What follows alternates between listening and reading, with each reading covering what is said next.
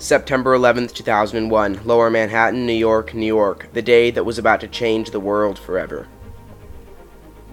At 8:46 a.m., 40 seconds past the clock, American Airlines Flight 11, a Boeing 767-223ER with 11 crew members and 81 passengers on board, originating out of Boston, headed to Los Angeles, was hijacked by 5 Al-Qaeda terrorists and slammed into the north face of World Trade Center 1 between floors 93 and 99. 17 and a half minutes later, United Airlines Flight 175, a Boeing 767-200 with 9 crew members and 56 passengers, also out of Boston, headed to Los Angeles, was hijacked by 5 terrorists and hit the south face of World Trade Center 2 between floors 77 and 85. 34 minutes later, American Airlines Flight 77, a Boeing 757-223 with 58 passengers and 6 crew on board from Washington, headed to Los Angeles, was hijacked by 5 terrorists and crashed into the western side of the United States Pentagon at exactly 46 seconds past the minute.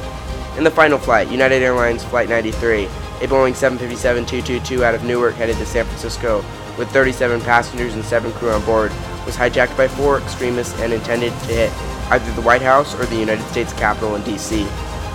However, a former soldier on board Flight 93, knowing their mission was suicide, secretly rallied the passengers together and heated up boiling water in the plane's galley, managing to overcome the hijackers by pouring the hot water on them. But they killed 3 of the hijackers and burnt the 4th so badly he was unable to move or speak, leaving no one to fly the plane.